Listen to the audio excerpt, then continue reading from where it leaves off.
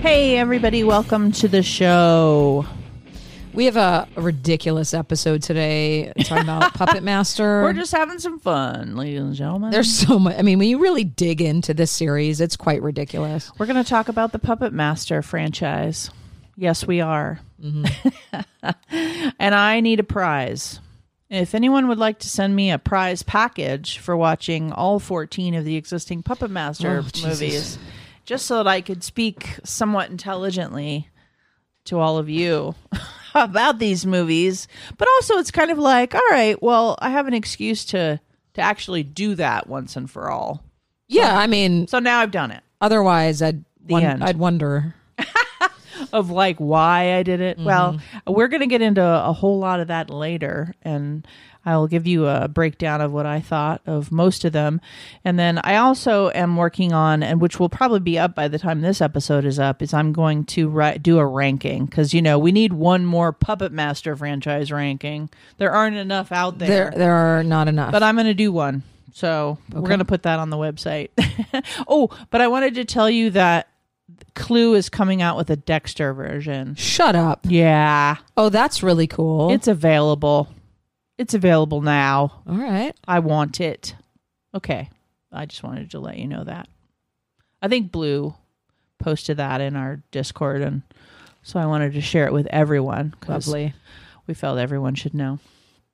You had some horror news, too. I do. Fresh off an Oscar nomination for Spencer, Kristen Stewart, what is she up to these days? Well, she's developing a gay ghost hunting reality show with a friend. Fun. And is having an open casting call that's been launched. So Scout Productions, who also is behind Queer Eye, is producing the series, and Stewart herself dropped a video this week announcing the open casting call below. She said, I am scarily excited to announce that I'm teaming up with Scout, the producers of Queer Eye, Legendary, and The Hype on the most, this is funny, just sounds like her, on the most gayest, most funnest, most titillating queer ghost hunting show ever, Stewart says in the video posted on Instagram. They're going to just hunt queer ghosts then. We need to find the most incredible LGBTQ ghost hunters, paranormal specialists, mediums, psychics, investigators who will lead the pack on the super gay ghost hunting adventure. Fan-fucking-tastic. I'm curious. I kind of, she said the outrageous ghost hunting extravaganza is said to be set up by a major streamer, and those interested in taking part can fill out the application at ghost.castingcrane.com. Yeah, get out there, you guys. We want to see some listeners on there. Yeah. And then let us know, because we want to shout you out. That's amazing. Also, the Winnie the Pooh horror movie that's coming out, just so you know, I want to let you know that Pooh and Piglet experience a drastic drop in food as Christopher grows up. So over the years, Does he stop feeding them? Over the years, they become increasingly hungry and feral. Oh, is this the premise? They had to resort to eating Eeyore. Why didn't they eat Christopher Robin? Then Christopher returns with his wife to introduce her to his old friends. But when that happens, they get enraged when they see them. They have to eat the donkey? All of the hatred they've built up over the years unleashes, and they go on a rampage. Well, if I had to kill my best friend, I probably would too. And it continues when they end up at a rural house. I don't know if my heart can handle this. I know. I was talking to a friend the other day, and they were like, I don't know. I just can't have Winnie the Pooh ruined. Seriously. And I'm like, well, I'm sure it'll be awful. So I don't know how much ruining you're going to get. I mean, they're going to eat Eeyore. So like, I don't know. I'm already out. I couldn't even see the live action Dumbo because I heard it was so hard to get through. That's fair. So would you like me to share some true crime nonsense with you? I would love that. All right. So I need you to know that a sheep was sentenced to 3 years in prison for killing a woman. A sheep? Yeah. A sheep was arrested and sentenced to 3 years in prison after killing a woman in Africa. Apparently, Africa has different rules than us. In fact, I know they do. The sheep was arrested in South Sudan.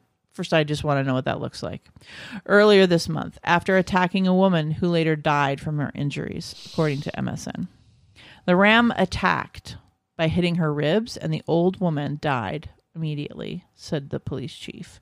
Our role as police is to provide safety and separate fights. The ram was apprehended and currently under custody at a police station. The animal was apprehended and taken to the local jail, where it was found guilty of murder and sentenced to 3 years in military camp. The owner is innocent, and this is a quote. The owner is innocent, and the ram is the one who perpetrated the crime, so it deserves to be arrested. Then later on the case shall be forwarded to customary court where the case can be handled amicably. The local court has also ruled that the owner of the sheep has to pay the victim's family 5 cows as compensation. Oh my God. I don't have any words. It's a cultural statement that we don't have here. So I just thought you needed to know. So also... Yeah, what were you going to say? No, I'm listening.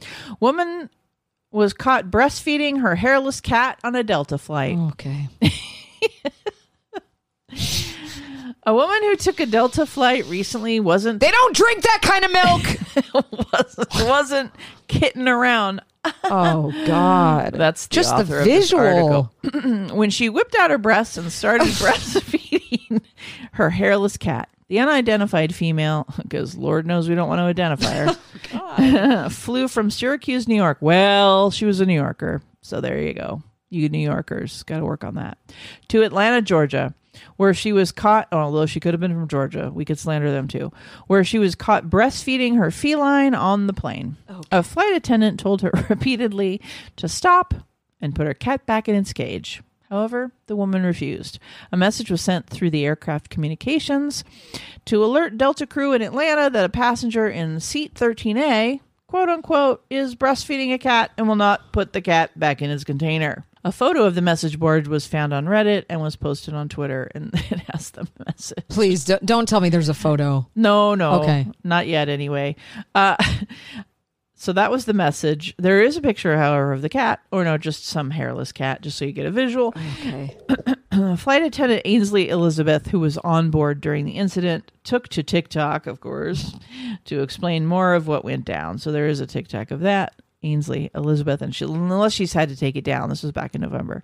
This woman, this is the quote, this woman had one of those like hairless cats swaddled up in a blanket so it looked like a baby, she said. Her shirt was up and she was trying to get the cat to latch, and she wouldn't put the cat back in the carrier, and the cat was screaming for its life.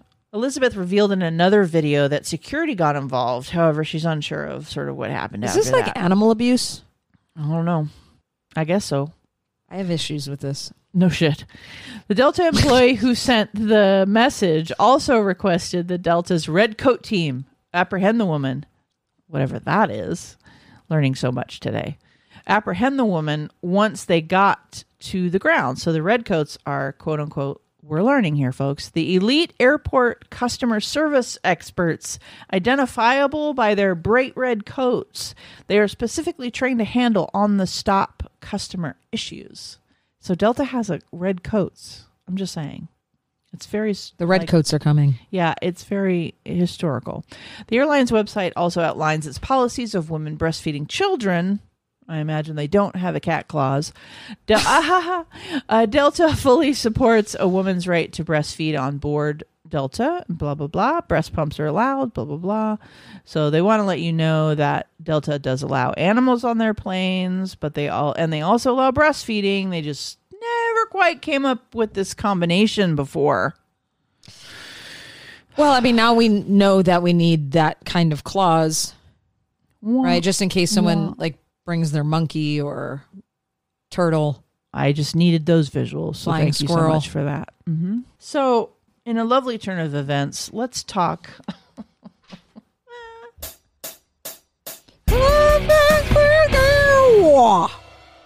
Horror Effects with Kath, ladies and gentlemen. It's the moment everybody waits for each week. Sounded like a cat that time. So, what 1989 film directed by Victor Salva, starring Sam Rockwell, was about 3 mental patients who have escaped an insane asylum, murder 3 clowns, steal their identities of Chizo, Bippo, and Dippo by taking their makeup and costumes. I know this one. Great. Okay, good. At least I think I do. You never know. Number 2. In Newfoundland, sleep paralysis is called what? And it's called this What? because it's associated with visions of elderly women crouching on the sleeper's chest. Okay, you don't have to scream at me. You get 3 choices. A, the crouching geezer. B, No. the old hag. No. Or C, the senior squat. No. What the fuck? Number 3. How many baby spiders come out of one egg? Okay. I stepped on a spider once and I almost vomited. Just once? Well, she was pregnant. Oh, gooey. Number 4. Danny Elfman, who was known for his score in Edward Scissorhands, among a lot of things, made his debut soundtrack with what movie? Okay. And number 5. What is the actual name of Pinhead in Clive Barker's original novel, The Hellbound Heart? Okay, that should be fun. Thank you, Kathy. You're most welcome. You big weirdo. We're going to be right back.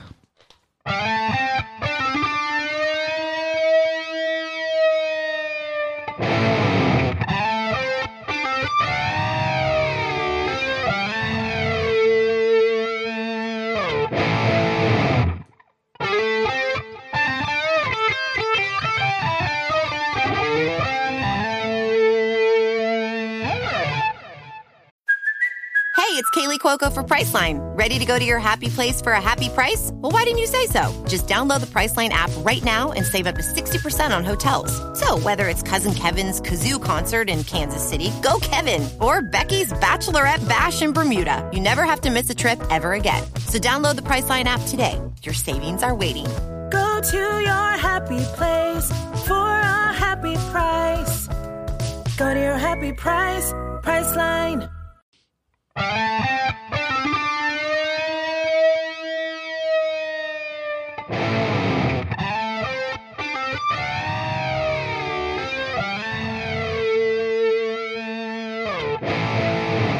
Hey, Kathy, let's talk Puppet Master, shall we?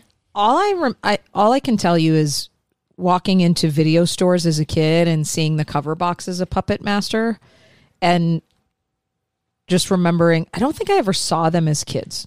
It was like, not. it was one of those series. Well, I saw everything else. I know. It was one of those series that nobody in my life, adult wise, was really into, but I do remember like catching pieces of it if it was on cable or something. But Yeah, on Sunday or whatever. yeah. So we know that Full Moon Features, the production company, founded in 1988. They're the ones who created the series among many other Charles Band, who started Full Moon Features, he was known for doing like these B series. He's like a B movie veteran.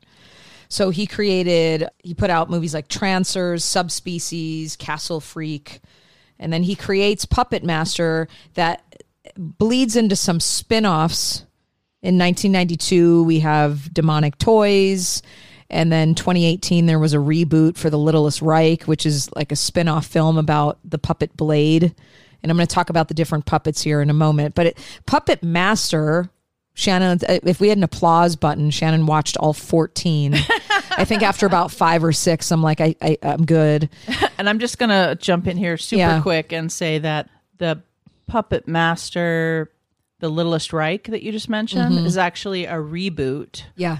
And then the next film that came after that, the Blade, the Iron Cross or the Iron Blade or whatever, that's the spinoff, just like Blade. Yeah, so Just reboot. The reboot is in 2018 for Littlest Reich, and then the spinoff, is the Retro Puppet Masters Dr. Death.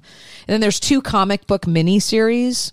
There's a lot. I mean, there are some real followers to this Yeah, series. Dr. Death is supposed to come out in 2023, so Yeah. there'll be another. There'll be another one. So what is it? Puppet Master is an American horror film series which focuses on a group of anthropomorphic puppets animated by an Egyptian spell, each equipped with its own unique and dangerous device, and are represented as heroes, anti-heroes, and antagonists. The franchise was created by Charles Band and Kenneth J. Hall. So when the puppets were first introduced in the beginning, they were actually out to like kill bad guys, and then like throughout the series, by default, they start to kill some good guys. I just want to introduce the puppets. And Are they here? Are they here? And I'd You're like to start by introducing. So we have about. Coming down the gangplank. About 9 if we're including Leech Woman. So always, my God, of course. I'm going to talk about her last. So Blade, he kind of looks like a I don't know, like a Grim Reaper with a fedora. A skeleton with a hat on. Guess so. And long hair. Yeah, and some blades. So he's a living puppet, and they're all created by Andrew Toulon, who is he's like he's the puppet master, right? During the Second World War, he was designed after the Gestapo Major Kraus. There's so many like World War II references in this whole series. Oh yeah, there's the trilogy that they do, as you guys probably know, Axis Rising, Termination, and Axis of Evil, all those 3. Right. That's all, there's Nazi stuff throughout this whole series. And so they all have a soul. So he has the soul of a German surgeon and a medical doctor who betrayed the Nazis. So that gives you a little bit of, and he carries around this, he's got a hook on his hand. And they're all like, they're so tiny, but man, they've got some like real fierceness. Then we have 6-shooter. I'm not going to go into all of them in depth. I'll go through a couple of them in depth. We have Jester. He looks like a court jester. He's kind of my favorite because every time his little 3-level head spins around, his expression changes. Yeah. And they do a really good job most of the time of like within his, 6 expressions. It just makes me laugh almost every time. You'll see the 3 pieces on his head just like spin, and then it lands on an expression. It just makes me laugh almost every time. They actually do a really good job with the effects. And Clinge, he looks more like a skeleton, more so I think than Blade does. And then Tunneler, he literally has a cone, a steel cone. It looks like a drill, and he's got this smile on his face. He looks really unassuming, but the next thing you know, he's like drilling a hole through someone's head. And then we have Torch, and then Pinhead, who is like a massive bodybuilder with the tiniest little head. And I don't know why, but he's one that pisses me off the most. And he has like this thing with Leech Woman. And then Decapitron, which came in like in number 4 or 5. He was introduced, I believe. But the most disgusting out of all of the puppets is Leech Woman, aka Miss Leech. And she was created after Toulon's wife, who was killed. Yeah, his wife is in Leech Woman. Yeah, so that's the soul that Leech Woman carries. And her origin is revealed in Puppet Master 3. So she is, in the image of Toulon's wife, Elsa, who had been killed by the Nazis, attempted to revive her in puppet form and added the mystic leech powers so that she would be able to avenge herself. So this is what she does. She will literally, she comes in the room, they introduce her in the first one, and you're just like, well, what is she going to do? She's like this tiny little woman, in a dress, whatever. The next thing you know is she's sitting on your chest and she is regurgitating leeches. And these scenes are slow. And there's one leech after another, and she's vomiting leeches. I know. It's disgusting. And then she shows up again in number 3, and I'm like, again? Oh, she's throughout a lot I know, of most but of I think, them. don't we get a break from her in number 2? There's breaks along the way. Not all. So what you guys should know too is like not all the puppets are in all of the movies. No. So you can, if you're wanting to watch give any of these, or if Puppet Master is new to you for whatever reason, or if you're like Kathy and Kathy's family where you never really watched it, I certainly never watched it until now, and you're looking to figure this out, like obviously I'm going to do a ranking so you can read a little bit about that, but also you can look it up on Wikipedia and see which puppets are in which movies, and Correct. then base your choices on that or any of the ranking lists, because there are better ones than others. I guess she is in number 2, but she's gross. Do you have a favorite puppet, Kathy? Of what you watched? Well, I have to say that Blade in, is it The Littlest Reich, gets it's the way he runs with his little knife. They all run. It's so hilarious. But there's something about his combo of his knife and his face, and he's got this large smile that all excited. Blade is the only one that doesn't annoy me. The rest of them kind of look jolly. Like, I hate Pinhead. Like, I have a personal vendetta. I just cannot stand it's them. So funny that he's arisen this hate in you. I know. I don't know what it is, but I would say that Blade is probably my favorite. Tunneler also pisses me off. And I didn't really get to know much about Decapitron, so I would say Blade, there's just something like really smirky and shitty, and he goes, I think maybe it's Littlest Reich, he goes for the Achilles. He's just a little shit. I like him. Okay, yeah. Cool. Well, okay. Another thing to know about the whole series, like as a grouping, I guess, or as a franchise, is that sometimes the puppets start out as bad, mean, negative villains. They start out as villains. And when they did the reboot for The Littlest Reich, they are once again villains again, but they are straight up horror villains in The Littlest Reich. It's a great film in the sense that it's funny, there's good actors, it's contemporary, and it's straight up super gory. It's one of my favorites, Littlest Reich. Yeah, it's actually a good film, and it's not part of the Full Moon people, I don't think. And at the end of that film, it does say to be continued, even though it is a full beginning, middle, and end story. So I'm not spoiling anything, but they do say to be continued. But the next film that's coming out is not that continuation. It's another Full Moon. It's actually the continuation of Blade, the Iron Blade, or Iron Cross, sorry. The Iron Cross, Blade the Iron Cross. It's actually a continuation of that story. So it's another Full Moon. So you kind of, now we're sort of tracking the reboot stuff and also the original Puppet Master people. But what I want to say is, like, then there's other times in a lot of the movies there in the middle, like 3, 4, 5, 6, in there, where the puppets are the good guys, and you really root for them. Yes. And then there are ones where the puppets are simply animals, basically. They're like henchmen, or they're kind of toys, in the sense that they'll be the puppet master, and then the puppet master will just tell them what to do. And then there are some where it's like, well, the puppets have a mind of their own and they do their own thing, which is kind of in Littlest Reich and other ones. What you will find, at least I did in my movie watch, is that the rules sort of shift around quite a bit. And I think sometimes you can decide on whether you like the puppets as villains and more gory and all of that, and villainous and mean, and like Kathy's sort of talking about, like hating this one and hating that one because they're awful and horrible, so you can like the movies that they're that way in, or you can like the movies where they're the good guys. In number 2, Pinhead's like her best bud. Yeah. That's all of a sudden they're good guys. Yeah, now. and that confused me a little when I watched 2, because they were like bringing them back. They were bringing them back. And it's that way in 3 as well. Yeah, and several others.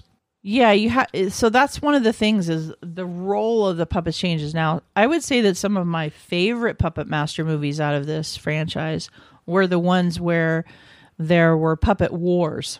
So several of these movies, 3 or 4 of these movies, have extended scenes where the puppets that we know, that Kathy was just talking about, and some other ones too, are fighting a rebel puppet faction, like the bad guy puppets, the Nazis puppets.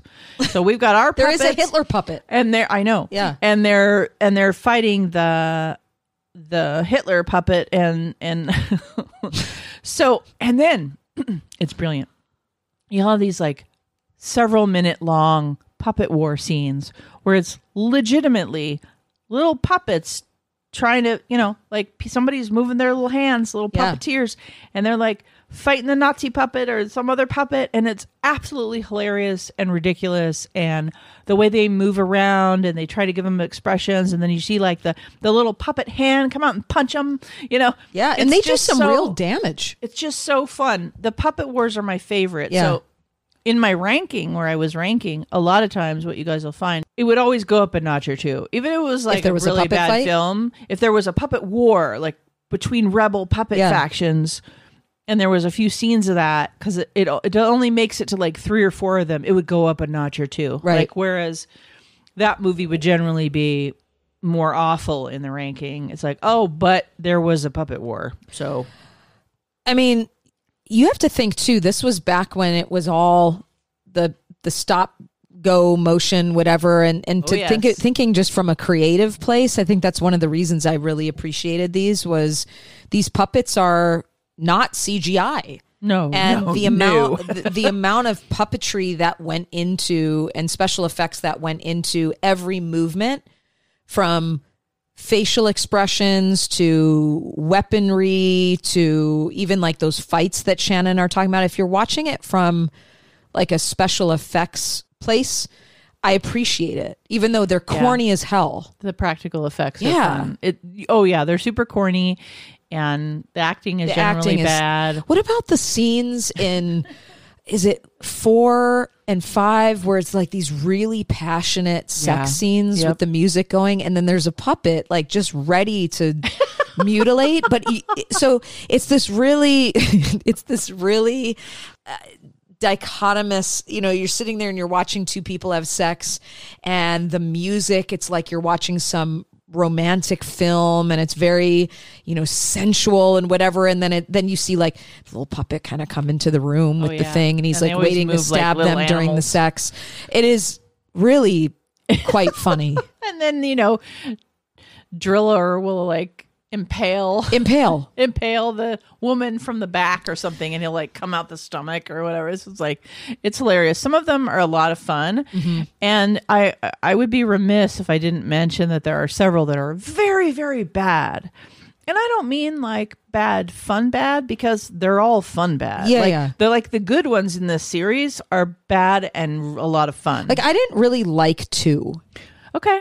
Wait, but I want to hear the ones you thought were... Oh, no, yeah, it gets much worse. Like, I know it does. Like, if you only watch the first 5 or 6, like, it gets much worse. It has to. Where did we lose Full Moon? Or do they go back and forth? Oh, it's all Full Moon except for the Lula Strike. Oh, okay. A shining example of the bottom of this tier, the hanging in there at the bottom, the ones we would kick off the island for sure, are Puppet Master: The Legacy, which is the 8th film, and it is legitimately a recap film. Oh, God. The whole movie. No. I mean, it's so much worse than you even imagine. There's like 3 minutes of footage of the wraparound story, basically, and you do learn a little tidbit of something that would be interesting to know if you're going to get into the lore of it. Okay. So watching the end of it, you learn a little something, but that's like 3 minutes of the 70 or 80 minute movie. The rest of it is cut together footage from the first like 5 movies. 6 movies. Oh. Yeah. No, it's literally a cash grab. Literally a cash grab. Another one that rounds out the bottom tier of this is the one that Corey Feldman is in. I saw that. Okay. So you saw one of the worst ones. I mean, there are 4 or 5 near the bottom because there's 14, of course. So there's an upper echelon and a they lower. compared it to Goonies, Cross's Stand By Me. The horrible thing about that is that I've heard the Demonic Toys movies are a lot of fun. Those actually ended up getting a lot more attention, and there aren't watch as those many next, I think. Yeah, there aren't as many. But I remember when Demonic Toys came out. I think it was 1992, and those got a lot more attention than at least maybe we're not counting the original Puppet Master, but the series. Yeah, and so this was a crossover, obviously. And there's also sort of a crossover with Baby Oopsie, who is, I guess, a demonic toy, and then Baby Oopsie has like a franchise of his own, Baby her- Oopsie's or pretty her own. pretty gnarly looking too. Yeah, and it's a lot Baby of fun in the sense Oopsie. of, I'm gonna call you Baby Oopsie. okay, I'm going to call you late to dinner is what's going to happen over there, Miss Lady. But now I want to kind of watch the Demonic Toys and the Baby Oopsies because they're all fucking ridiculous as well. Yeah. But I will tell you, the movies that I did like in this, I think are worth a watch in the sense that it's kind of like the first 5 or so. Yeah. To varying degrees. Some are better than others, and 5 actually has a chunk of that recap bullshit in it, like a longer recap than normal. Many of them have a recap scene that takes up the first several minutes of the movie, and I'm like, oh, they were trying to stretch it to 70 minutes, so they had to put like a recap Yikes. in the front. Nowadays, you don't really have to do that. You can have a 60-minute movie. Yeah. You can have a 75-minute movie, but Sure. Which most people with our attention span these days, it's preferable. yeah, so there is a bunch of stuff you can watch it, double speed or skip over recaps and things like that. But it's also part of the bad experience. So 5 has I think it's 5 that has a little bit of a portion of that. So it went down lower on my list. Anytime they did like a massive like recap footage, it was like, oh, yeah, no. You could give me a 45-minute movie and I'll be fine. Like, just don't do that. Okay. Like the Legacy should have been a 5-minute short film to just fill in that spot, or A trailer. or just put it in the next fucking movie. Like it's such a cash grab. I don't know. I'm assuming that's what they were doing, is just trying to put something out in the Puppet Master universe. Okay, sure. Okay. But anyway, I think my favorite puppet is probably Jester, like I mentioned. And then I did like the Demonic Toys were a lot of fun. There's like a Jack in the Box and there's Baby Oopsie and a couple. So I'd really like to watch those movies. Have you seen the Demonic Toys? I saw Demonic movies? Toys, I think, years ago, but I Okay. don't, and maybe just parts of it. There's a television series from 2021 apparently. So yeah, whatever. that I don't remember, but it could have even been when I was working in the theater. Demonic Toys came out because it's around that time. I But mean, anyway. there's only 4 movies, and one of them is the movie I just stated with Corey Feldman, Yeah. the crossover. So I guess there's only like 3 of them, which is really interesting. And then some series that I've never heard of. So whatever. We'll see. But anyway, so what did you think of your experience with the Puppet Master series, that, of what you got? I mean, like I said, I think that they are a fun watch if you want something, if you appreciate the practical effects and just the 80s feel. Sure. I think that they're fun. I think the puppets are hilarious. They are. So there's a lot of humor that's used, but it also has, I think the majority of them have a pretty good gore factor too. So if you're someone who likes slashers and gore and, can stomach some of the cheesy 80s stuff, Yeah. I think they did well for a reason. No, it's a lot of fun. And so I'll just end by saying that, by the way, the original, like the OG first film, Puppet Master, is not generally people's favorite. So you got to watch more than that to maybe Because it just introduces. Yeah, you got to watch more than that. Everybody thought it was great, and then they watch the others, and they're like, "Oh, these are a lot funner." It's not as fun as some of the other films. So I enjoyed this because Puppet Master, the whole franchise, is not something I normally would have watched. Certainly, even being really into horror now, it isn't something that I would probably go out and try to watch. So it was a great. Kathy actually had suggested this as a part of our like cult film series. We do those every now and then. Like we pick a cult film and then we pick the whole franchise this time. So This one happened to have 14, and Shannon watched all 14. I did because had to bring it to the people. She did.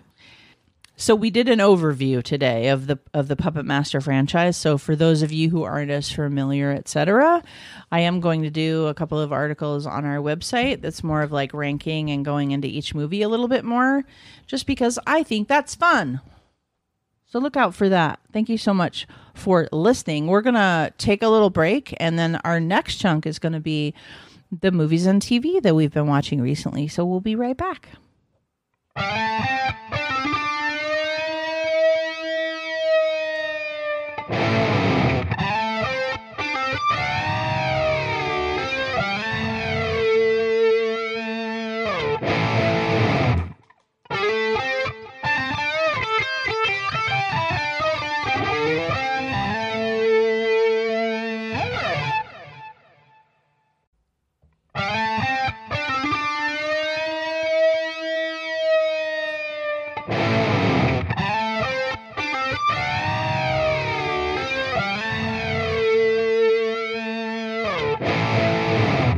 Hello, we are back. Let's talk movies. Okay. Okay, you first. Well, since we were talking about some classics, Were we? well, Puppet Master series. Oh, are those class? Just kidding. Oh, I'm boy. kidding. Okay, all right then. I watched 2 that I wanted to just revisit because it had been a really long time, Oh, okay. and 2, the second one had some really fun actors in it that are now kind of big deals. The first one was Funhouse, the Funhouse in 1981. Oh, wow. Yeah, I went back and watched that. So this one, it's about 4 teenagers visit a local carnival for a night of innocent amusement. They soon discover, however, that there is nothing innocent or amusing there at all. So many movies like Hellfest and all that have been made since the Funhouse, but this has a really eerie circus freak Todd Browningness about it, because this was back when they were allowed to do way more fucked up shit in these movies. And so the fun house that they go through, there were some uncomfortable parts for me because they had like the cow that had 2 heads, and these were not special effects, you know what I mean? So they brought in like stuff that they had found, but it's basically, you know, this killer that is killing these teenagers at a fun house. So if you think of any movie that's come out in the last few years that's about, like, imagine us going to Universal Horror Nights and something like that happening. That's what the fun house is. And then there, of course, there's like all the 80s dynamics of the dating and dad not wanting her to date the older guy and not going to the fun house because people were murdered there like 2 weeks before. And like, Dad, it's not going to happen to me. And then they get caught up in this whole thing. And you're not really sure if the boyfriend's a hero or a killer, but it's like a really fun slasher that is a classic, and most people have seen it. So that one I went back and watched. It was one of those like Saturday mornings. I'm like, oh my God, I have not seen this in years. And a lot of movies, I think, ended up being... The Funhouse was actually a movie that many movies based their themes off of. It was like one that was made and became it had a huge cult following to it. The other one that I watched was called The Intruder. This one actually had Sam Raimi.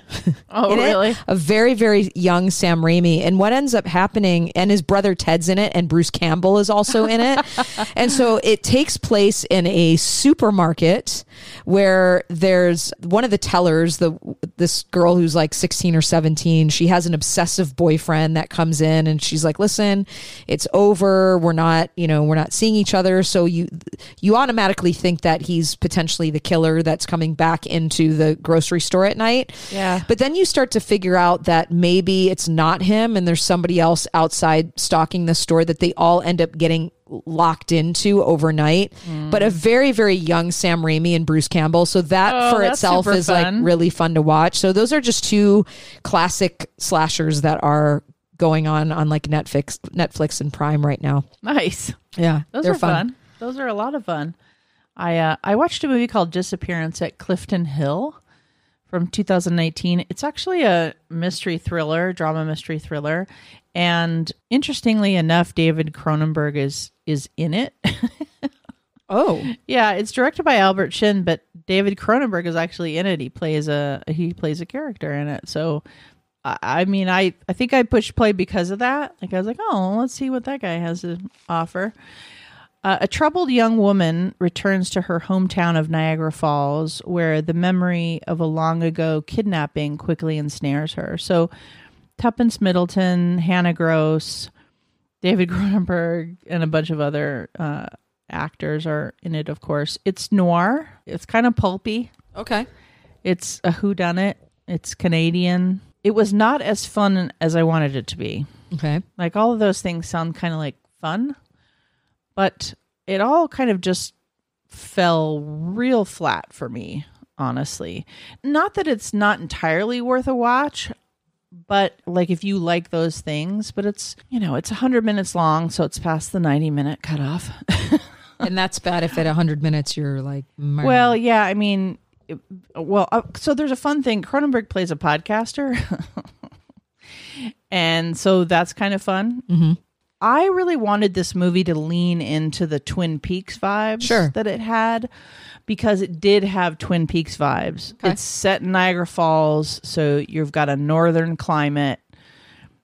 And if you've never been to Niagara Falls, it's sort of Vegas minus 100. I mean, it's not nearly as big or as flashy as Vegas, but it's as close as I guess they get up there. Mm-hmm.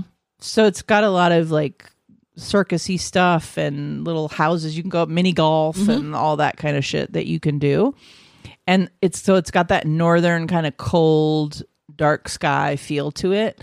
And it did have that noir Twin Peaks vibes, but it just didn't get nearly weird enough for me. That's too bad.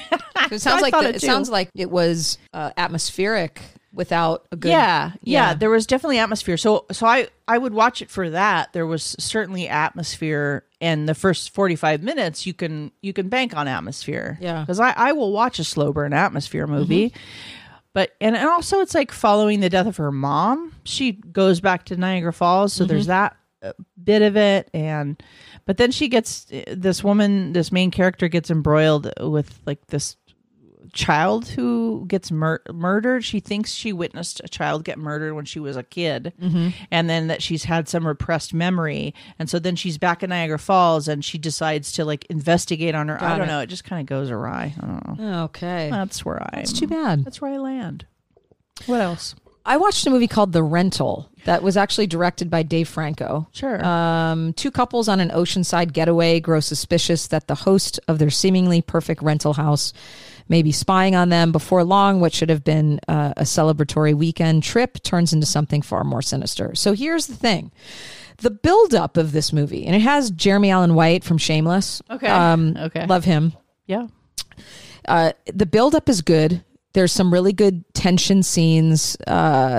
Sheila Vand, who plays Mina, is really great in it. Toby Huss, who plays Taylor, he's the guy that is like there to rent out the Airbnb, but not necessarily like in owns the home. Okay. So he's a red herring at the beginning, and it's two couples that go to the home, and the two guys are brothers, and there's already tension there because the older brother, played by Dan Stevens, has a working relationship with Jeremy Allen White's girlfriend, but Dan Stevens' wife is also like, is there anything going on between the two of you, right? So there's already like this love triangle thing that's happening. Then they find out that they're being watched in the house. Okay. And as the tension starts to build, all of these, I don't want to give too much away, but long story short, all of these things start to happen that lead them to becoming suspects of a murder. Okay. And you watch it and you're like, I was actually really in the feeling of it and feeling bad for them and going, oh, that's fucked. And now they got to go back and blah, blah, blah. And then it ends and you want the ending to be something that goes, oh, that's who it was this whole time. You want to have like a realization. And the killer's like random. Oh no. And so and I actually went and looked it up to make sure I didn't miss something. Yeah, that's what I would have thought too. Like I must have missed something. And so the killer doesn't have there's nothing you're attached to when you find out what happens. So that kind of blew it for me, and probably why it got 3 out of 5 stars. Yeah, if you don't land the ending, that's what happened. But the build up through it, I thought was good. Okay, cool. Yeah. I also watched a movie called A Ghost Waits. A Ghost Waits from 2020. It's actually, it's funny because in some places it's listed as a comedy romance, but it's also a horror movie, which I thought was funny. I'm like, really? You're billing this as you're trying to get comedy romance fans to watch this? That's hilarious. So it's very, very low budget. An ingenious, unique, and unpredictable combo of horror, humor, and heart is the way they try to. Yeah. Tasked with renovating a neglected rental home, speaking of rentals, handyman Jack quickly finds out why the tenants keep leaving in droves. This house is haunted. The ghost in question is Muriel, herself employed from beyond the veil to keep the home vacant. So they're at odds, obviously. This guy is in there to fix it up, and this ghost wants him out. Now, this is not the Conjuring ghost. This is a lady in white makeup and a dress. Ghosting, low budge. However, It was a lot of fun, actually. I mean, you have to like low budget shenanigans for sure. It's very low budget. It almost feels like found footage the way it's shot. They shot it very much like found footage, like that level of cinematography. Okay. And it does not land the ending, in my opinion, and I will not rewatch it. So it's not gonna get my I'll pop this in on a Sunday and watch it again. Okay. It's not that ridiculous. There's a bunch of low budget stuff that I will do that with. Okay. That if someone suggests it, I'm like, yeah, we're all over that. Let's watch that again. This is not one of them. But I would say that the first chunk of the movie, maybe the first half, it's just fun to watch them try to work it out because, of course, what ends up happening, and you can kind of tell from the poster of the movie, is that this guy and the ghost fall in love. Okay. That's why it's a romance. And then sort of how does that work exactly, right? Yeah. Yeah, where does that go? Yeah, not many places. But you just have to also just sort of satisfy yourself with the fact that the ghost in this movie, there's more than one, but they're like people with white ghost makeup on and clothing and little lines, on their face. So you're saying you won't watch it again? No, Okay. but I would give it 2 stars because it's worth a watch if you like low budget horror and that's just kind of your jam. I appreciate that. You and I watched Butcher Baker Nightmare Maker Oh, together Jesus Christ. on Joe Bob because Joe Bob is in his season. I think there's by the time this airs, it's probably over. But at the time where they've got a couple weeks left of season 4 of The Last Drive-In. What do you think of Butcher Baker Nightmare Maker from 1981 with Jimmy McNichol, ladies and The gentlemen? movie is so random I and so know. disturbing It's in and the queer bizarre. horror genre. Well, clearly, I mean, they accuse the poor boy of being gay throughout the whole film, and Yep. that is more of the villain, Yeah. Oh, Then- absolutely. the crazy mother. Yeah. It's bias. It's awful. Yeah, I mean, the whole thing is and then I always, of course they always, well, not as much anymore, but there was a time where they would incorporate homosexual themes into incest and child. Yeah, it's 1981. Yeah, so of course there's going to be, the homosexual undertones mixed in with the incest, and that's all one, right? Well, and anything in the 80s is going to have all kinds of awful gay slurs and terrible. But good things. Susan Tyrell. She's nutty as hell. She's a psycho hag, as Joe. She's a psycho Bob hag. says. I mean, the movie is, if you watch it for what it is, it's entertaining. Yeah, I mean, it's just one of those movies that obviously, Joe Bob is picking it. I've seen it before, actually. This was not my first watch of it. It's one of those movies that's in the, the drive-in lexicon of movies from those times. It's just one of those ones because Susan Tyrell is amazing in it. She's just so crazy.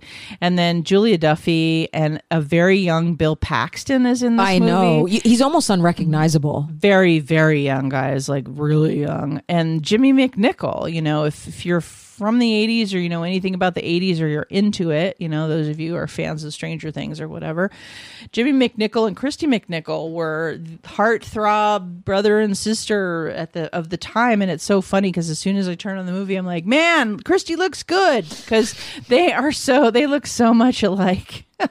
Anyway, it was a lot of fun, and I think that it's just one of those movies that if you're a horror file, you gotta see. I mean, it's an exploitation horror, so you don't like it, I understand, but It is very much an exploitation. It's an exploitation horror. great There's way- no great way to bones see it. about it. So, but you know what? You know what we're gonna do now? I think I know. Okay, go for it. Are you ready? I am. Okay. What 1989 horror film was directed by Victor Salva, starring Sam Rockwell. It was about 3 mental patients who have escaped an insane asylum, murdered 3 clowns, stealing their identities of Chizo, Bippo, and Dippo by taking their makeup and costumes. Well, I want to say that it's Clown House. You got it! Oh, yeah! Woo! That's the one I knew. I thought I knew. Number 2, in Newfoundland, sleep paralysis is called what? Mother of all. It's called this because it's associated with visions of elderly women crouching on the sleeper's chest. A, crouching geezer. B, old hag. Or C, the senior squat. Well, I mean, Crouching Geezer's the obvious one, but I want to say that it's the senior squat. It's actually old hag. There you go. I don't like that. I know. I thought senior squat was cute, so I picked it. Thanks, I made that up. Yeah, cool. Number 3. How many baby spiders come out of an egg? 1,000. 400 to 600. Oh. Well, I feel I want more. Okay. I think they can do better. All right, relax. Clam down. Until you step on one, it was horrible. No, I don't. Horrifying. I don't want to have that experience at all. Oh, Siri's asking me what I want. Be quiet. Number 4, Danny Elfman, who was known for his score in Edward Scissorhands, made his debut soundtrack with what movie? Pee-wee's Big Adventure? Yes. And number 5, what is the actual name of Pinhead in Clive Barker's original novel, The Hellbound Heart? Well, I haven't read that novel. I'd like to put it on the list for our book club, actually. We've read a bunch of classics this year, so that would be a good one to throw in the mix. I don't know. I mean, I've read a lot of stuff about Hellraiser. I wasn't aware that he had a different name in the It's book. actually quite simple. It's just Hell Priest. Oh, okay. Yeah. Okay. There you go. Not a regular name, which is good to know. He is the Hell Priest. I mean, that makes sense to me. Exactly. Thank you so much for that, Kathy. You're so welcome. That felt, shaming and fantastic as always. It's dialectic, as you would say. Yeah. Clown House. I got that one. You did. I like that movie, actually. That's why I knew it. Because Sam Rockwell when I saw so Sam nuts in that. And that's why I said she'll know it because Sam Rockwell's in it. He is so nuts in that movie. I can't even tell you. You have to watch it if you haven't. He's just a total nutter in that. And, I like it. I like it a lot. I mean, not a lot. It's a lot of fun. Thank you so much for listening. Go out and rent some of the Puppet Master movies. Please do. A lot of them are free streaming right now. Yeah. So just so you guys know, I watched most of them on Tubi. So completely free on Tubi.com, TUBI.com, where you can watch a lot of free movies. You just have to put up with ads. And Prime has a couple of them for free right now. I watched in between those two. Right. And then like The Littlest Reich, you definitely have to rent. It's not a full. And then, and Full Moon Features has a streaming service. Mm-hmm. So you can sign up for their streaming service, which doesn't cost very much, and you can watch the whole debacle of all the things. So, slop. We like some trash horror. So that's where you can find some more whole franchises. So thanks so much for listening. This has been an episode of Terror Talk. My name is Shannon. And I'm Kathy. Sleep safe, everyone.